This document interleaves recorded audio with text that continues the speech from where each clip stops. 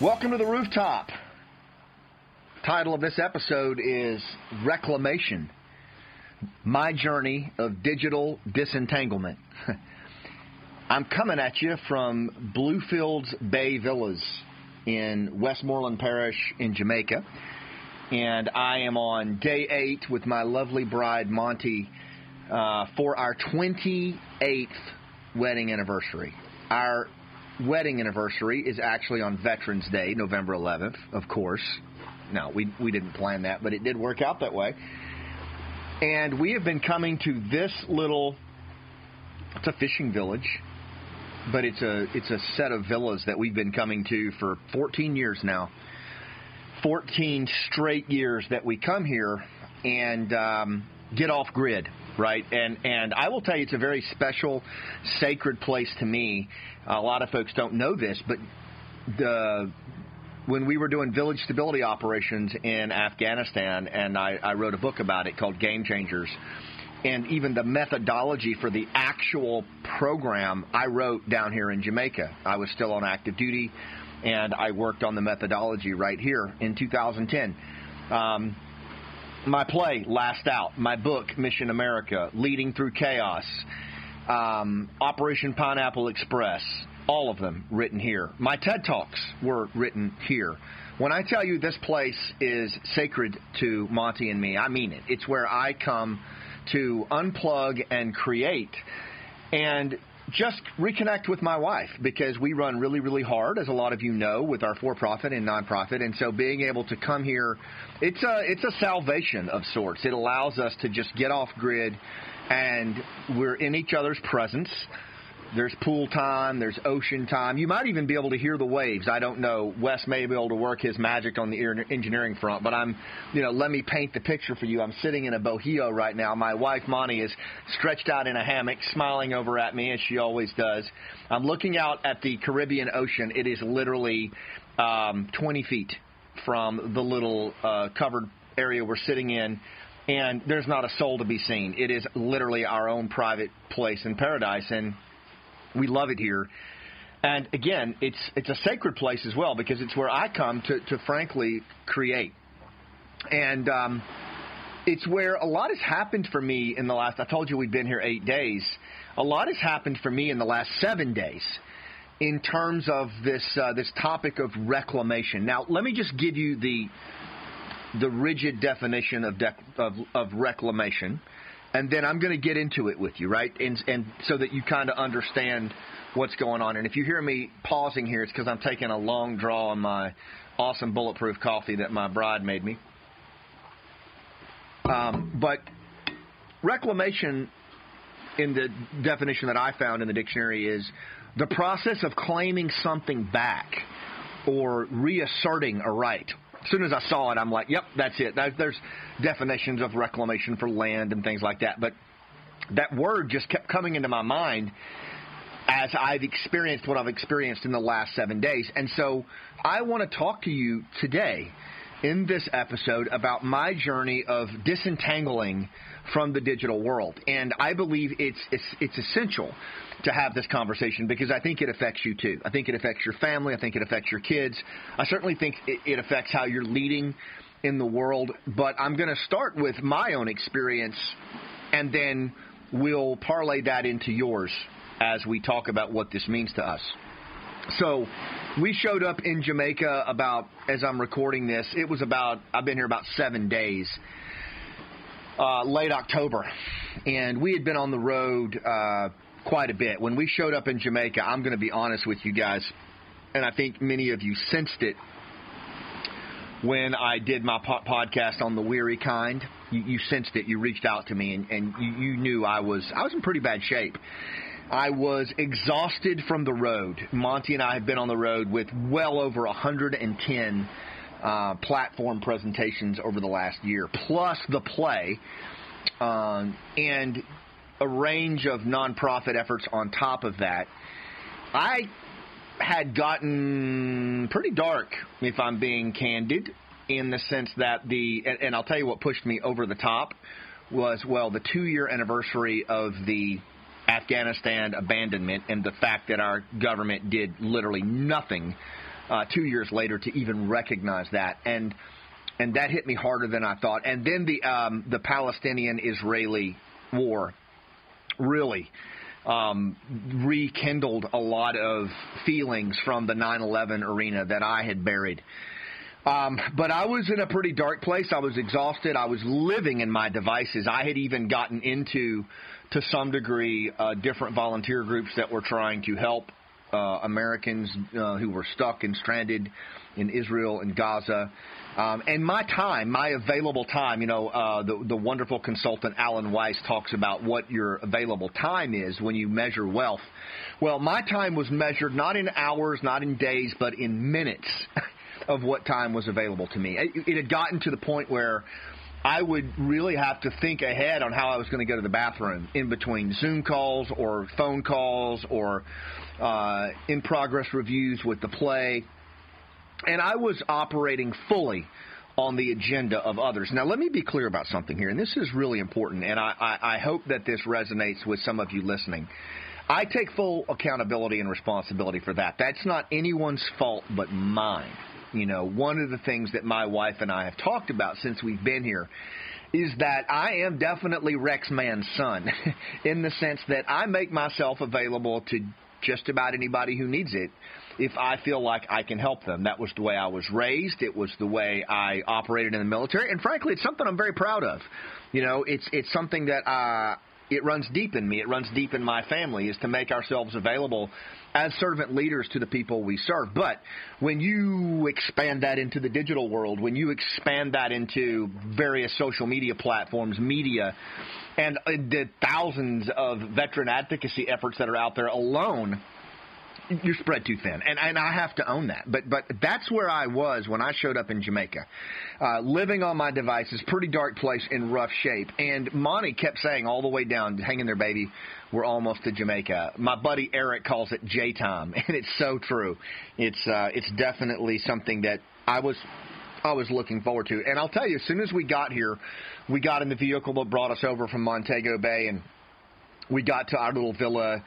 And immediately I started to feel a little bit better. I got on a pair of shorts and a T-shirt and just looked out at the ocean and looked at my wife, and I immediately started to feel better. I could feel my toes starting to uncurl a little bit. I started to feel a bit more of myself, and I could feel some connection with the natural world, whereas up until that point, I was in my devices. I was just head down in that represented reality that seemed to dominate every aspect of my life, that represented digital reality, whether it was a small screen, a big screen, it was a screen all the time. And now all of a sudden I was kind of looking out at the Caribbean, listening to the waves make their little sound that maybe you can hear now, and I started to feel better. But I'm going to confess, and I'll share a picture with you guys in the show notes here. I have a whiteboard that I use when I come to Jamaica. I am a member of Whiteboard Anonymous, and I can't help myself. The staff here made me a whiteboard 14 years ago, and they know now whenever I come, they bring this whiteboard, and it sits by the pool. And while my bride suns her buns, I'm on the whiteboard working on whatever idea or project is coming to mind. And believe me, I've got several that I'm working on right now that I'm excited to share with you in 24. But immediately, man, I started populating that whiteboard, and it was, I think some of the folks that brought it in the vehicle, in the truck, they were kind of laughing and snickering watching me do that because it's got to look crazy, but it's what I do. And I started working on the whiteboard, and then I would sit down for a while, and I would check emails and do a little work, and then I would get up and do some creative stuff, and it seemed to be working pretty good. And then Monty and I, we went to bed pretty early. We were tired, so we shut up the doors, we laid down, and I remember getting up at around 1 o'clock to go pee. I'm 55. I get up at 1 o'clock to go pee, all right? So we'll just leave it there. But I did that, and when I came back to the bed, I could feel my phone staring at me. Now, I know that at face value that might sound crazy, but what's even crazier is that most of you right now are going, yeah, I've had that. My phone stares at me. I can feel it staring at me. I can feel it staring at me when I get up in the morning and I go to pee because I'm not 55 or whatever. But you can feel your phone staring at you. And I felt my phone staring at me. I had not checked it since I went to bed, for God's sake. I needed to check it. So I checked my phone. Monty was fast asleep. And I remember opening up LinkedIn. I looked at it for a second and I said, shit. And Monty sat up in the bed. She said, what's wrong? You know, she immediately goes to something's happened to one of the boys or whatever. And I was like, no, there was a mass shooting. There was a mass shooting in Maine, and it may be a veteran, and he's on the run. And, you know, I started just spouting off all these things, and my mind was racing. It was off to the races of how can I contribute to solving this problem? And Monty I could feel her gaze on my back, and it wasn't quite lasers, but it was hot. And I turned around and she's like, seriously? Babe, what are you possibly going to do about that in Jamaica? Put your phone up and go to bed. And I just kind of stood there dumbfounded with my phone in my hand, and almost as if I had been in a trance. And that's what I felt like. I felt like I had kind of like she had slapped me out of a trance. And so I'm standing there in my skivvies staring at her with my phone in my hand, and I laid it down. I plugged it back in. I laid it down, and I just took her advice, and I got back in the bed. And I was, you know, and she's like, baby, just try and get some sleep, okay? You need to get some sleep. And I could feel the worry in her voice. She carries so much worry for me because she knows that I press the gas too much. And, you know, she's very protective of me, and I could feel that concern coming out here. So I was kind of mad at myself for having that outburst and just all of it. So I laid down, and eventually I went to sleep. So I get up the next morning, and I don't know what time it was. I don't know, it's probably 8:30, 9 o'clock. And I got up, went to the bathroom, because I'm 55, went to the bathroom, and you know what? I didn't feel my phone staring at me. You know, I didn't feel it staring at me. I didn't even think about it. I walked back out. I got all my stuff, and I walked out. Monty and I have this thing that we do here. No, we like to go outside. Yeah, you perverts. We like to go outside and open the door at the same time and just see the day. And it was amazing. It's just as we could hear the waves. It was early enough that the sun was breaking on the Caribbean. I mean, gorgeous. And we just stood there, and we look at it, and it's kind of like, you know, presenting ourselves to the day and the day presenting itself to us. And it's just something that when we're in the mountains and when we're in Jamaica, that happens. And as I looked out at it, we walked outside, we sat by the pool, we had our coffee, she had her caffeine drink, and we're just sitting there, and she's like, where's your phone? And I don't know, I guess it's inside. And the craziest thing hit me, you guys. You know what? I said to myself, I'm not going to get my phone. I'm going to just see how long I can go without it. And immediately my blood pressure started to go up. Immediately I felt this, you know, this tightness in your chest. I felt these heart palpitations. But I thought, that's kind of crazy, man. I'm just going to see if I can do it. Now, I'm a recovering alcoholic, and I've also quit Copenhagen after dipping it for years. So I know that you never make big announcements publicly because you're going to fail at that shit. So I just said, I'm going to tell myself this. I'm not going to pick my phone up for a few minutes. I'm going to see what happens. And a few minutes went by, and the next thing you know, it had been an hour. Monty and I have gotten in the pool. We've had breakfast. And you know what? I'm feeling pretty good, man. I go to the whiteboard. I'm doing some work there. I'm working on my project. But I'm not on my device. And that's when it hit me. After a couple of hours, I just said to myself, when is the last time that I haven't been on a device? And what's the longest that I've ever gone? And like the deeper part of me was saying, long ass time, bro, probably since you retired from the military in 2013, if not before then. And I thought, damn, you know, that's crazy. And I admittedly do all this work on human connection. I do a lot of work on researching how the mechanized world that we live in is moving us away from our connection to the natural world. More on that in a bit. And I'm always talking about it, and I'm always talking about getting back to nature, but I'm the same asshole that's got his phone in his left hand while he's saying that shit, right? So I thought, I am going to unplug from it today. right? I'm going to unplug today. I'm not picking up my phone. Now, I still didn't tell Monty because I didn't know how it was going to go. I didn't know what was going to happen. And so I didn't say anything. But you know what? She noticed by noon. She's like, where's your phone? You haven't picked up your phone. I mean, she's like, you can hear the tone in her voice. I'm like, I know, I haven't picked up my phone. And she goes, what are you doing? And I said, I don't think I'm going to touch it all day. And I just stared at her. And she stared back, and she was like, okay, that's awesome. And I didn't touch the phone. All of a sudden, I felt empowered, and I just left it alone. And I said, hey, I'm going to need you to help me, though. I don't want to see the screens. Can you turn them off? Can you put them in airplane mode? And so she's getting a kick out of this. So she grabs my iPad, she grabs my phone, she grabs my computer, and she puts them in airplane mode. And I'm like, oh, my God. And I could just feel like my heart dropping. But I thought, okay, I'm just going to move around. I did that. We did a little workout. And you know what? By the time the day had moved on, I was almost through the day, and I hadn't looked at my damn phone. And I was really feeling different. I was like, oh, my God, I might go all day without my phone. Now, think about the ridiculousness of that. Is that a word? It's a word now. Think about the ridiculousness of that I am going through. And you know what it reminded me of? It reminded me of when I went all day without a drink. Like, people who are not alcoholics, they don't do that shit when they go all day without a drink. They don't. They don't sit around and count the minutes or congratulate themselves for, like, you know, going to the lake or the pool without a drink. Only people who have a problem do that. And so that's when it was really starting to hit me. By late afternoon, I'm thinking, holy crap, I'm literally clocking and tracking every moment without my phone and congratulating myself. I have a serious problem here. So went on into the evening. We watched a movie together and went to bed, turned in pretty early again without my phone. You know what? I didn't even plug that shit in. Didn't need to.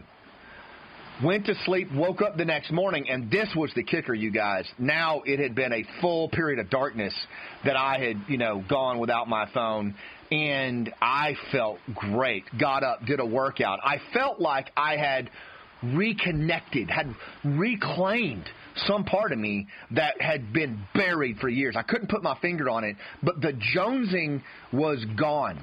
And so I just said to myself, I'm going to go another day. And before too long, my wife looked over at me at the breakfast table and she said, you still don't have your phone. What? And I'm like, babe, I think I'm going to do like a serious detox. And she said, okay. And, you know, we were both excited about it. And she said, what are you thinking? I said, I'm thinking 96 hours, 5 days. And she was like, oh, my God. And I said, but I'm going to need your help. You know, I'm going to need you to screen phone calls. I'm going to need you to check text messages for me if they come in, because we wanted to play music on Bluetooth. You know, we had some connection like that, but not the invasive stuff that comes in from the Internet. And so we agreed. And basically that's what we did for 96 hours, which took us all the way up until the weekend. And then I was like, well, babe, I'm going to go 7 full days. I've stretched 5 days together. I feel great. I feel back in my body. I feel reconnected with the natural world, this represented reality bullshit where I'm in my screen in what the world wants me, or what, you know, what my left hemisphere wants me to see. I'm done with that. So I went 2 more days. I went 7 days. I'm recording this right now on the 8th day of my detox, and I did reconnect with the world a little bit today. I'm going to talk to you about that. But, you know, I know that was the long way around of explaining to you a 7-day detox, but you guys, it was literally like quitting alcohol. It was like quitting tobacco. And, you know, here are a few observations that I had. Is when I first started, there was a bit of jonesing, as I described. I felt physical manifestations of anxiety, and I was asking myself, like, these really bullshit questions, like, well, what if the team calls? And I would say, well, you know, they know we're off grid. And I would say, okay, but what if I get an email from a potential host for Last Out? They'll wait because they know this is a long process. Well, what if there's a keynote opportunity that comes in? We have a team for that, and there's already an out-of-office message. Well, okay, but what if mom and dad need me? Well, my wife, Monty, has her phone. And my dad is the kind of tough-ass mountain man that stomped on a snake that he was trying to kill even after he fell and broke 3 ribs, right? So I think they'll be okay. And that was the kind of stuff I was having to do. But you know what actually happened? Again, I walked outside every morning. I connected with the natural world. My phone felt dead to me. It literally was more worthless than an iPod. Remember those damn things? Like, I had no use for it. And everything was more bright, more clear, more grounded. And I really did feel like I was having more of an embodied experience in everything that I was doing. I sat in the sun, I don't even know how long, just looking out at the ocean, lost in a trance state, a healthy trance state, not that negative trance state of cortisol and adrenaline that you get when you're looking at mass shootings and all the other bullshit in the world. I was taking full breaths. Like, that was what was happening for me. And my creativity took a whole new level. I started to write and dig into metaphors and things that are so critical to the way the brain makes sense of the world in terms of writing and speaking that I hadn't done in years. I took a nap. I read. You know, Monty continued to screen my calls and filter stuff that, hey, you might want to weigh in on this, and I would just tell her, let's do this. And again, by the end of the 7 days, I was in a really, really good place, and I still am. And it was transformational for me, if I'm being honest. It was transformational. It may have saved my life in some ways, in the sense that it allowed me to reclaim my life. It allowed me to reclaim, reassert my agency in the way that I navigate the world, with the natural world, not this bullshit represented digital realm that I have come to immerse myself in. And frankly, it allowed me to disentangle, right? What I didn't realize was how entangled I was in the digital world. And I think that is true for so many of us. You know, there is there's a video out, and I'll see if Wes can put the link in here. It's by the guys who did The Social Dilemma. Their names escape me, but they did a talk on AI, and they talked about the dangers of artificial intelligence and what it could potentially mean to basically the end of our species. And when they talk about AI, they said, you know, we've lost the first round with AI, which was social media. Social media learned how to curate through the like button and the share button, the things that how to hold our attention. Right, it became an attention economy, and what it did was it tapped into the primal elements of our brain by 2010, 11, 12. The architects of social media learned that if humans will more likely share information that is negative and fear-based and anger-based about an outgroup. Oh, so now all of a sudden these platforms are not for keeping in touch with relatives and sharing pictures from your vacation. Yes, you can still do that. Now it is an in-group, out-group platform by which people compete for your economy by grouping you into tribes and factions. Holy shit. And I've been digging into this hard, and maybe that's why in my soul I felt like I needed to do this detox, because there was something insidious, something entangling, sinister. Like, literally, you know, I've talked about the snakes in my head when I left the military and I was trying to find my purpose in the new world that I was in.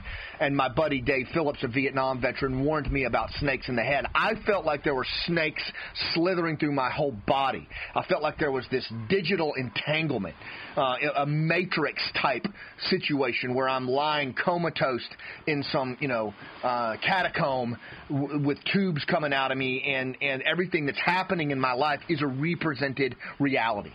And I know that seems extreme, but is it really? I mean, if you just close your eyes and allow yourself to immerse in that, isn't that where we are, right? This entangled state. And that's what I felt so deeply that I didn't even have words for it until I detoxed for 7 fucking days, man. 7 days before I could even have a language or a grammar for this. And I've been digging into it hard.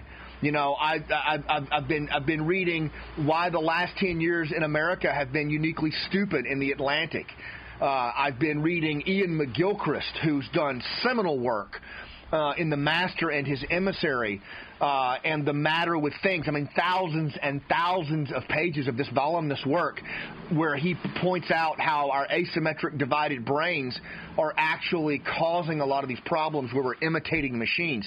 I mean, when I tell you I'm serious about this shit, I'm serious about it. Why? Because I believe this ultimately leads to species extinction. This doesn't lead to lack of attention to our kids. This doesn't lead to loss of our own, dreams. This leads to species extinction. And I've developed enough sidekicks now, people who I really have a lot of trust in, that are saying this. But the problem is most of them are either architects, engineers, or academics. And so their words aren't mainstreaming into those of us that are leading and operating in the trenches every day. But I'm worried about it. I'm worried. And the dangers of entanglement are pressing. I think we're on the clock, boys and girls. I think we're on the clock. I mean, you fucking explain it to me. I'm a fairly intelligent guy. I've written books. I've written plays. I've performed plays. I've served as a special operator in combat. Yet I was so entangled with this world, with this digital represented reality, that I didn't even exercise my own agency, right? And, if you watch The Social Dilemma, I mean, these engineers that literally created Facebook and Instagram and LinkedIn, they don't even let their kids have a phone, man. Why? Why is that? Why did one of the architects of the retweet button say to a colleague, "I feel like we've just given a loaded weapon to a 4-year-old"? Because it taps into our primal state in a way we don't even understand.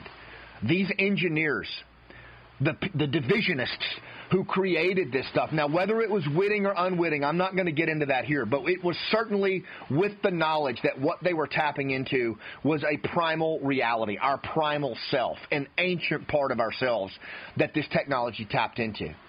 And the reality is now I'm going to pivot from here, and I'm going to start to talk about the dangers of entanglement. I'm going to start to make this about you. I'm going to start to make this about your family and your kids. Right? Because I don't believe that what happened to me here is unique. I don't believe that my entanglement is unique. I don't believe that my over-reliance on a represented digital reality is unique. I don't believe that my phone staring at me with a light glow in the darkness as I walk past it to piss is unique. In fact, I believe every single person, for the most part, listening to this podcast has probably already located themselves somewhere in this narrative, somewhere in this entanglement. As these digital reptiles slither around us, you're there. Is a loss of your agency. Somewhere in you know that there is a deeper part of you that yearns to be reclaimed. And that's what I want to talk about. I want to talk about reclamation. I want to talk about the journey back to ourselves, but I can't do that unless I talk at some degree about the dangers of entanglement. And I'm going to do the best I can. I'm a soldier, a negotiator, a leader, a storyteller who dives deep into this stuff, but I'm not a neuroscientist. I'm not a psychologist, but I will do the best I can, as I've always done, to synthesize for you what I'm learning along this journey. Because if we can't share these things with each other in this forum, then this podcast isn't worth a shit anyway. But, what I will tell you is that where we need to start in the dangers of entanglement, I've always wondered what in the world is happening. Why is it that I'm so connected to this device? Why can't I put it down? Why am I talking to my wife one moment and then I hear her say, "Are you even listening to me?" And I realize somehow I've gotten back on my phone. Yeah? what is it that's happening there? There are several people that have done great work on this. Again, if you haven't watched Social Dilemma, watch it. If you haven't read Why the Last 10 Years in America Have Been Uniquely Stupid in the Atlantic, I recommend you read it. We'll put the link there for that as well. If you haven't read Ian McGilchrist, you need to read him. And let me tell you something, boys and girls. Get ready if you're going to read this guy.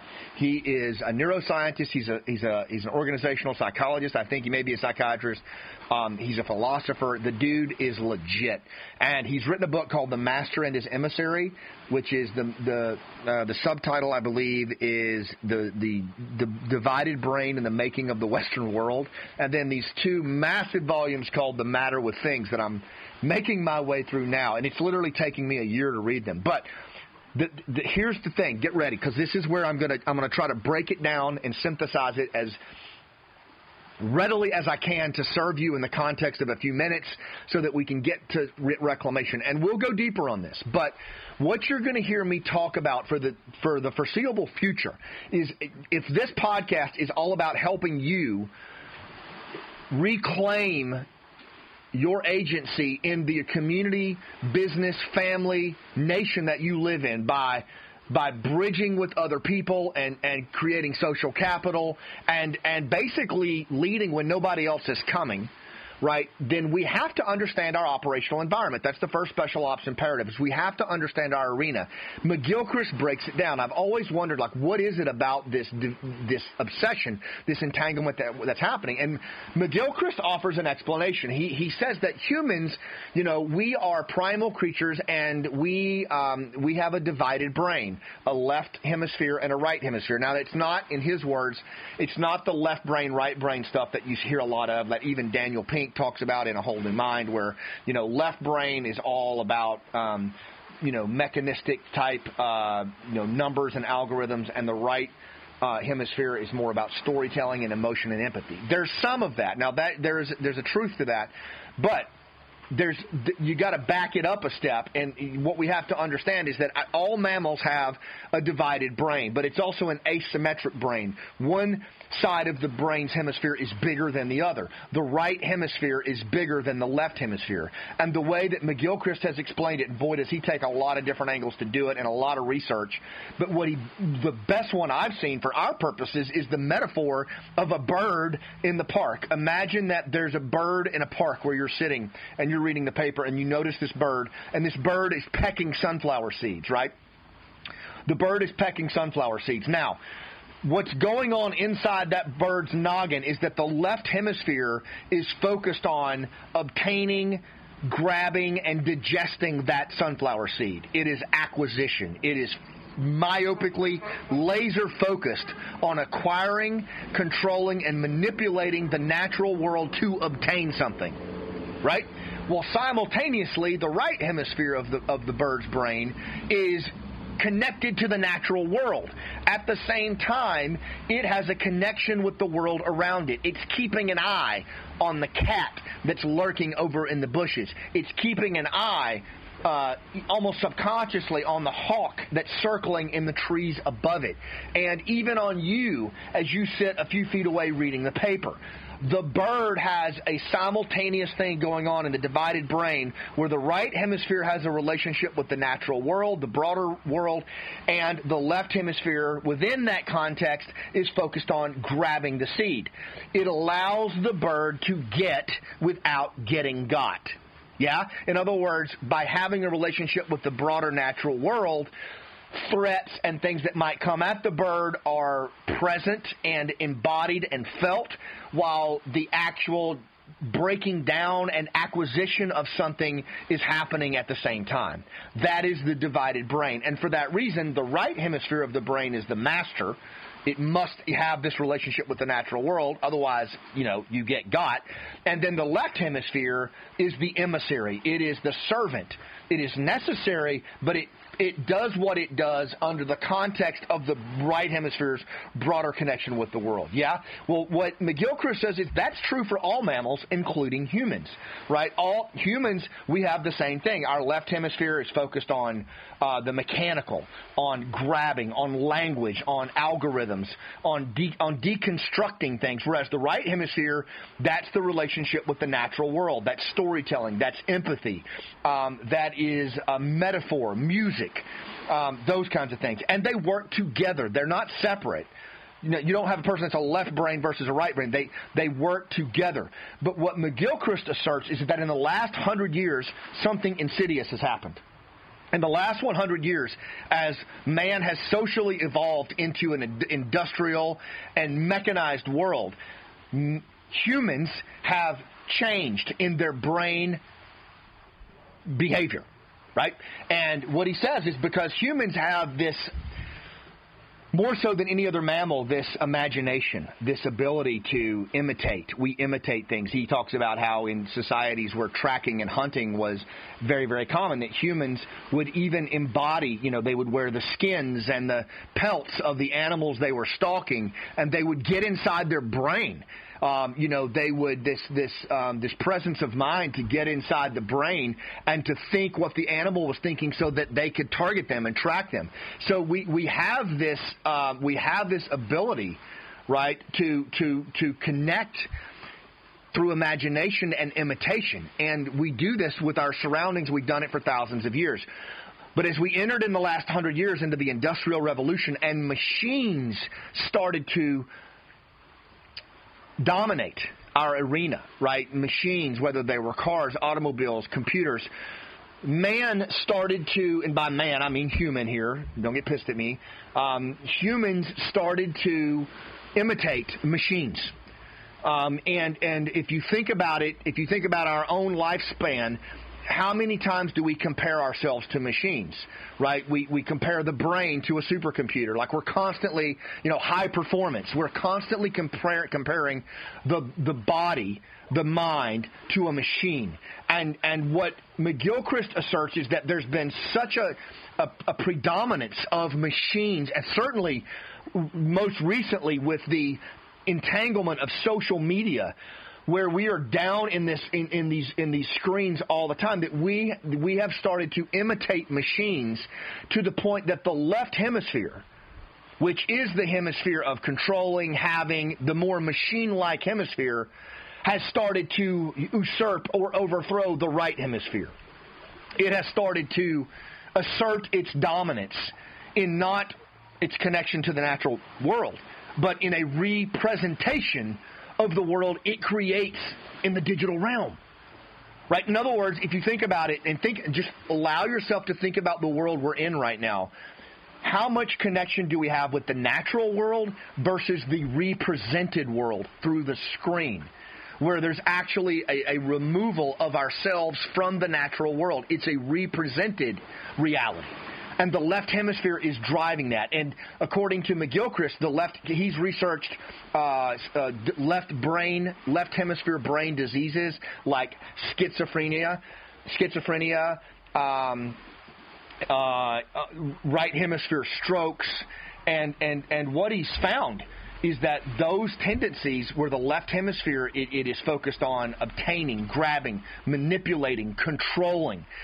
It tends to believe the absurd. It has an affinity for bureaucracy. Sounding familiar, right? Where and things that it can control, and it makes up things to fill the gaps that it doesn't understand in the natural world. It despises storytelling. It has no use for empathy. The primary emotion in the left hemisphere is fear and anger. And because it doesn't have an understanding of the natural world, it sees the natural world as threatening and overbearing, and so it creates a represented reality. The right hemisphere, the hemisphere that has that broader connection with the natural world, it grounds our experience in our body, in our soul, in its art and music and storytelling. How much do you see of that today? Right? How much do you see of that? You see it has been completely sidelined as the left hemisphere has asserted itself, and we now live in a represented domain versus this domain that is presenced in front of us with the natural world. Now, let's go back to the entanglement of social media that started like 2010, 2009.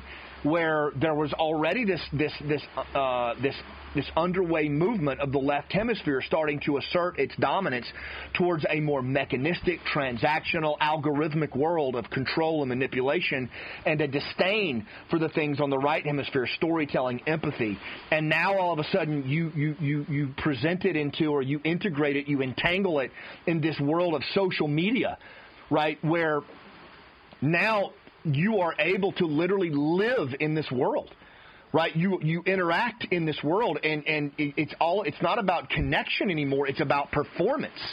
It's about how you perform. It's this weird, wicked combination of primal status behavior, how you are seen within your tribe, but it's not around connection or honor. It's around this represented reality.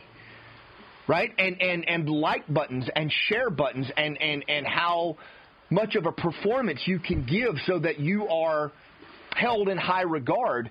And the more followers you have, somehow the more relevant you are. Now, granted, look, I work in the public influence space myself. And this is something that we're going to have to make sense of. But what I'm trying to get at here is that there is a deep level of entanglement that's happening that runs very, very deep within us. And I think we're going to have to dig into this. We're going to have to get a better understanding of what McGilchrist and these other researchers are saying, because they are operating primarily in the academic realm.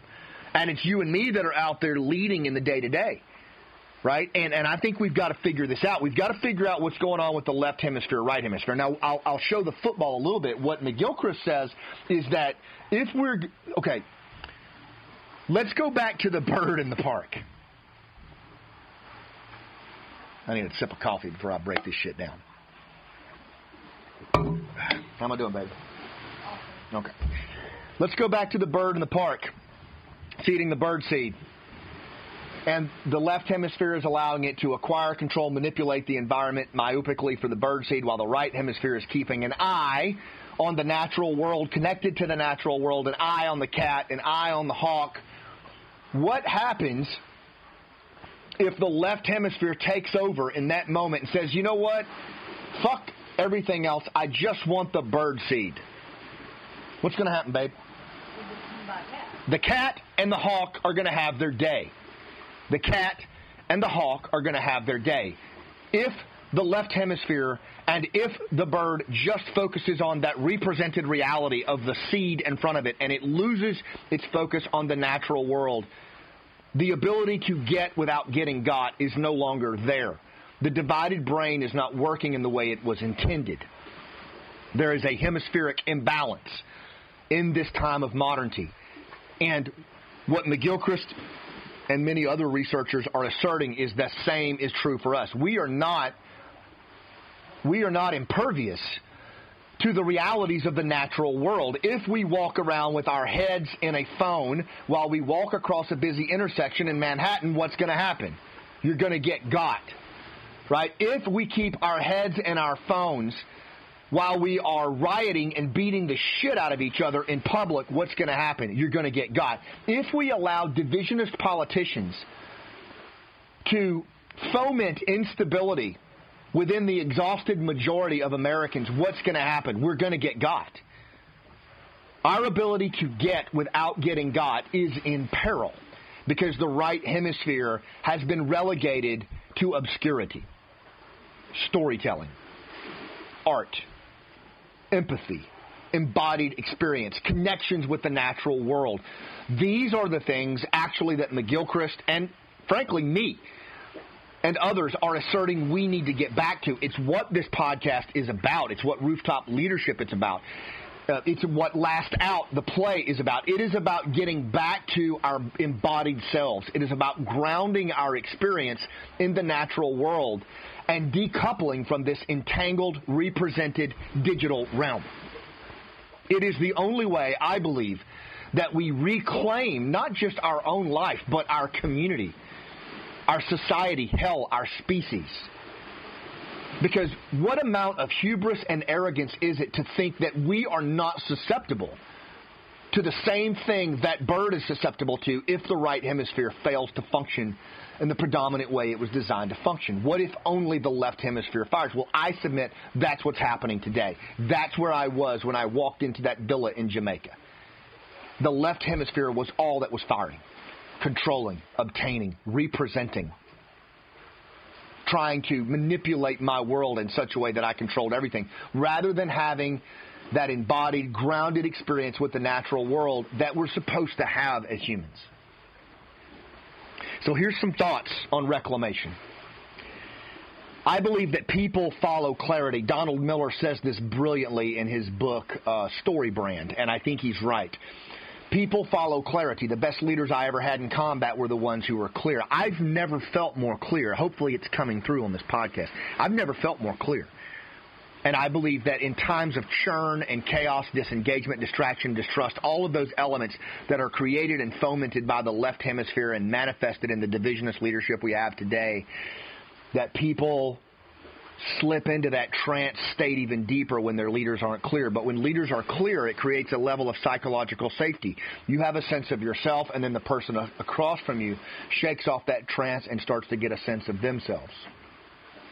I believe that our minds are severely distracted. Adam Ghazali, in his book, The Distracted Mind, says that our brains haven't changed in 250,000 years. We're still ancient brains trying to make sense of a modern world, which is mapped on top of what McGilchrist says. That makes perfect sense. Right? The ancient brain has not been able to make sense of the mechanized world. Thereby, the left hemisphere has asserted control because it resonates and imitates it so deeply. But how do we do it?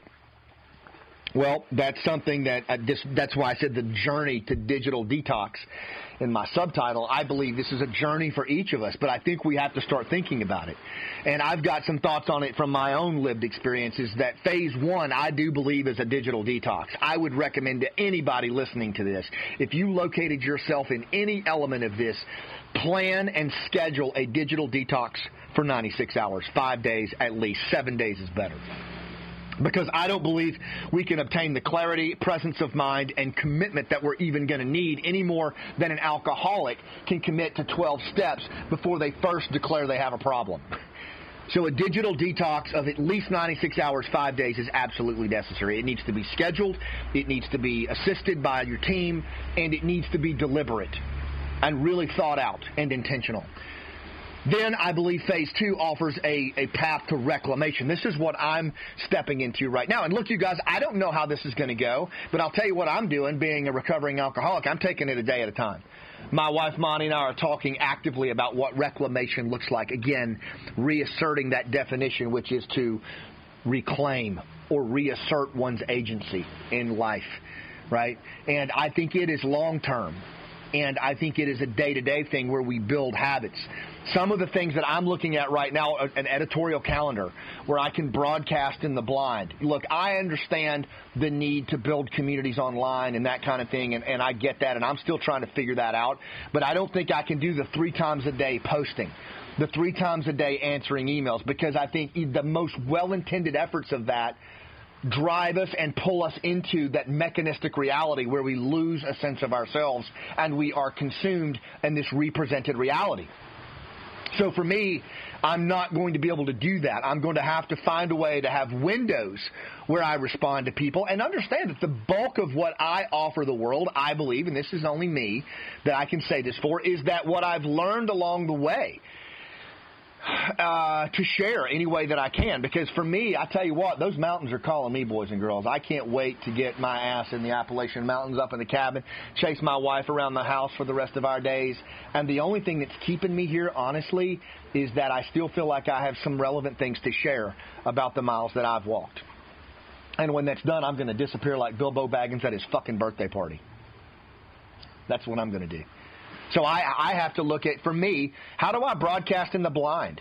How do I put things out there that are of service to others that people can consume? But I'm not in there, consuming myself all the time. And everybody has to find what works for themselves. If everybody broadcasted in the blind, then I guess these platforms would not be as useful. But would that be so bad? Wouldn't that just relegate us to more interaction, interpersonal engagement? Right. I think also having windows, I'm going to have windows of when I get online and when I don't. We tried this for the first time this morning. I got online after being off for 7 days. Took a little longer than an hour, but not much. I was pretty much done with my emails and texts in an hour, and so I'm going to do that. Stephen Pressfield does that. Some other really high-performing folks do that. And that's something that's going to be part of it as well. And I'm still figuring out other things as well, but I'm going to lean on my team a lot to operate in the digital domain. And you know what? I'm going to operate in the interpersonal domain, and here's why, and I'm going to end on this. One of the warnings that the two guys of the Social Dilemma put out there was that if we think this first round with AI was rough, with social media, which we lost, by the way, wait till artificial intelligence is fully deployed. Right? Wait until that. And people are already using it right now, and these guys are terrified because they have been approached by other leaders saying there are world leaders out there right now, bad actors like China and Russia, that are going to use AI to basically dispel all aspects of truth. You're not going to know who you're talking to. You're not going to know if a video is a deep fake. You're not going to know if a text is real. You're not going to know if the voice of your child kidnapped is actually your child. Now, those are extreme, but did you know those exist right now? Those capabilities exist right now in the artificial intelligence world. What are bad actors going to do with that? Well, in response to that, a range of leaders around the world are in a race, an arms race, to deploy AI first, to use it to their own advantage. But look around you in this churn that we live in today, where the levels of distraction, disengagement, and disconnection and distrust are so epically high, where people are in a trance state already, where trust is 2/3 people don't trust their neighbor. Divisionist politicians and corporate leaders and 24/7 news cycles are literally fomenting instability within an exhausted majority to advance their own goals. What's going to happen when they get their mitts on AI in the next version that's coming out in a year? I think it's 3. Right? What's going to happen then? At what I would submit, and I think what a lot of these other folks are putting forward, is that the only thing that we're going to know is real is our interaction with the natural world, our person-to-person engagement with the human across from us. Everything else is going to be suspect. Trust will be in short supply in the digital represented world. Well, I'm going to take my leave of it now. I'm going to start moving back toward the right hemisphere. If nothing else, for my own sanity, for my own agency, for my own remaining days on this earth. I want to have the right hemisphere in charge, not the left. And granted, I'm going to have to find a way to manage that hemispheric balance with all of the entanglement potential that's out there. But at least I'm aware of it. At least I'm tracking it. At least I know where to go to get more information. Is it a fool's errand? I don't know. But I know that for me, I've always tried to follow my own heart and reclaim my own agency whenever I lose it, whether it's to alcoholism or tobacco or whatever else, to, PTS. I have to do the same here. I'm going to move towards the right hemisphere. I'm going to move towards storytelling, towards art, towards empathy, towards human connection, towards the things that allow me to have a relationship with the natural world, to feel embodied and to have grounded experiences. That's what I want for the rest of my life. It's what I want for you. And I hope that in whatever way you choose to do that, if you choose to do that, and walk this journey with me, know that in here we're going to be talking about that. I'm going to try to bring people in here that can help us understand this more. Right now, this left hemisphere, right hemisphere entanglement thing, what bothers me is that it's all reserved in the academic circles and the senior echelon leader circles. Well, they're not leading in the day-to-day. They're not coming. Right? They're admiring the problem and well-intended. But it's you, it's me, nobody else is coming that are going to be the practitioners here. And I think we owe it to ourselves to break this thing down and to start to look at ways by which we can lead through this. That we can reclaim our agency and our life. That's the path I'm on. I'm grateful that you're here. And I'm grateful for the chance to walk this path with you if you choose to do so. For the sake of our species and our better angels, I think it's what we have to do.